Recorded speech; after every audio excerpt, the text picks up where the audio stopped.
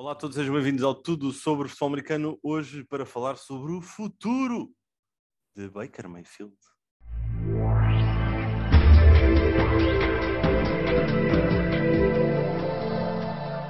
Baker, meu amigo Baker, estamos aqui neste sábado, entre dois dias santos, para quem é religioso, obviamente, e vamos falar do Baker, porque o Baker, ele sofreu. Como é que eu vou posicionar isto? Eu tenho aqui a ideia na minha cabeça e deixa-me escolher aqui as palavras certas. O Baker, podemos vê-lo como Jesus Cristo, que foi traído por Judas. Quem é o Judas nós não sabemos. Mas o Judas em Cleveland deu cabo daquilo que o Baker queria fazer com os Browns. E ele está magoado.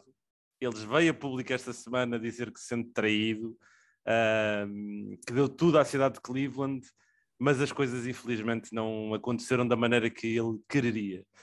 E agora o Pedro Fernandes está aqui comigo para fazer futurologia. E o que é que vai acontecer a Baker Mayfield e à sua carreira, Pedro? Primeiro que tudo, acho que é preciso lançar o repto habitual de #FreeBaker. #FreeBaker. Acho que é importante, antes de começarmos a falar e de ir a fundo. Eu gostaria de fazer aqui ao Free Baker, mas vamos fazer o Release da Baker. Ok? É o upgrade, é o Release da Baker. Release the Kraken! Desculpa, podes continuar, desculpa. O Release da Baker vai... Release the Kraken! Vai ser aqui uma narrativa interessante agora nos próximos tempos.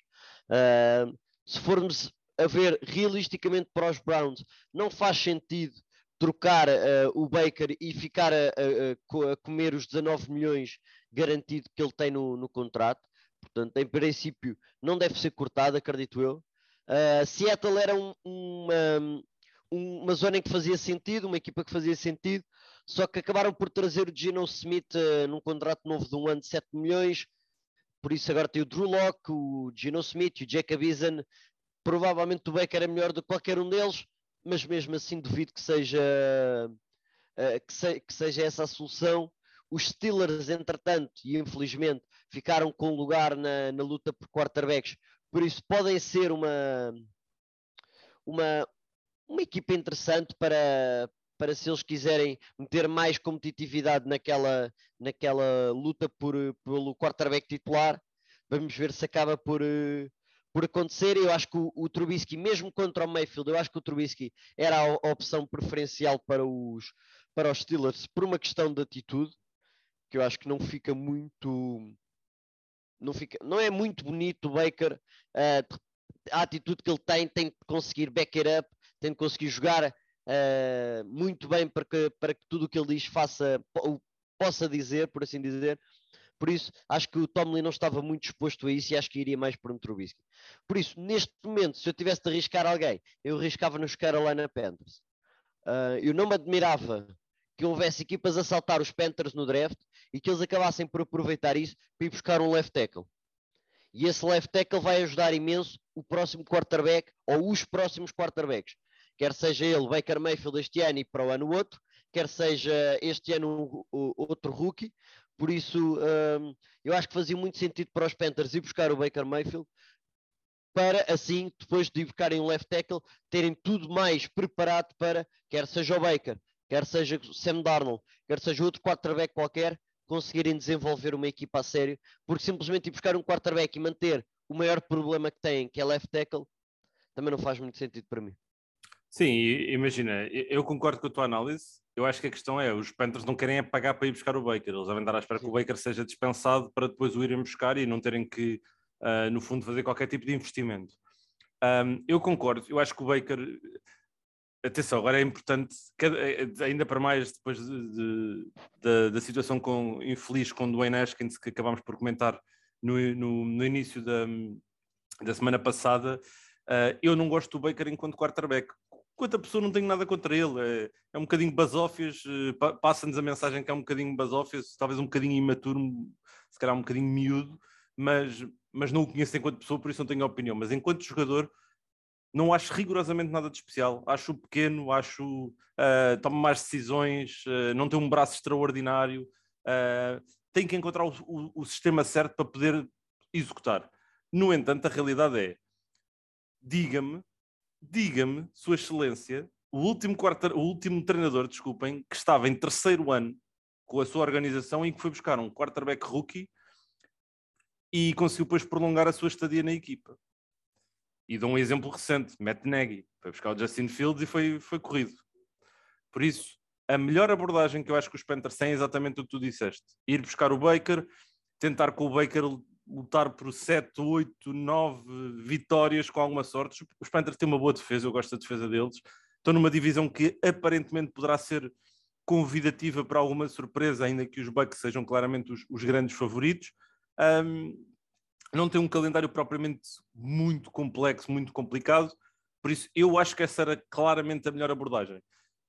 Para o Baker, eu acho que o Baker está numa situação em que nada de bom irá vir daqui, porque independentemente de onde ele possa ir, quer seja para os Panthers como a principal equipa potencialmente a fazer esse alinhamento, os Seahawks, que é outra equipa também que podemos aqui deixar, ou mesmo, por exemplo, os Atlanta Falcons, aqui quero deixar aqui um wildcardzinho com os Atlanta Falcons, ele vai ter que provar muito, ele vai ter uma pressão abusiva em cima dos ombros dele. E nós já vimos como é que o Baker dentro do campo reage sob pressão, não é? E acho que não é muito feliz essa visão, Pedro. Sim, a minha questão do Baker é mesmo a questão da atitude. Acho que às vezes é difícil de perceber onde é que ele está...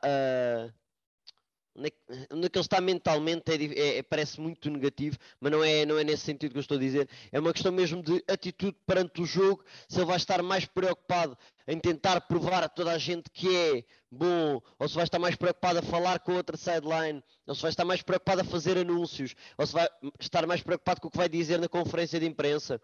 Portanto, é um jogador que mentalmente, e não digo isto de uma maneira negativa, tem uma personalidade muito forte e eu acho que às vezes é difícil para quarterbacks porque é uma personalidade que transcende o que acontece dentro das quatro linhas e por isso às vezes pode ser difícil para alguns coordenadores de conseguirem lidar com isso da melhor maneira. O Matt Rhule parece-me todo o tipo de treinador que consiga lidar com isso por acaso, porque isto parece muito uma atitude de college e ele em college conseguiu sempre trazer o melhor dos seus jogadores a nível mental, conseguiu sempre chegar aos seus jogadores, por isso não me admirava nada que ele com o Matt Rhule conseguisse pelo menos florescer um bocadinho. Veremos, porque é difícil, não há muitos sítios onde ele possa aparecer e possa ser bem sucedido. Para mim, Panthers não digo que é o único, mas é aquele que tem mais probabilidade de chegar a um nível razoável de uma primeira escolha do draft. Sim, mas eu por acaso gostava de ver o Pete Carroll a mastigar uma pastilha lá do Baker Mayfield. Acho que inclusive dava um bom anúncio. Já que o Baker gosta muito de ter aqueles anúncios do lado das seguradoras e tudo mais nos Estados Unidos. Mas pronto, olha, vamos lá ver então o que é que o futuro aqui de Baker nos dita. Carolina Panthers, Seattle Seahawks, Atlanta Falcons, outra equipa. Deixem-nos também a vossa opinião na hashtag NFL11, que está sempre disponível para vocês, de segunda a domingo, nunca fecha, nem sequer aos feriados. Não é como ao meu ginásio, que eles fecham. É triste, mas pronto. Obrigado a todos, grande abraço e até ao próximo episódio. Release the Kraken!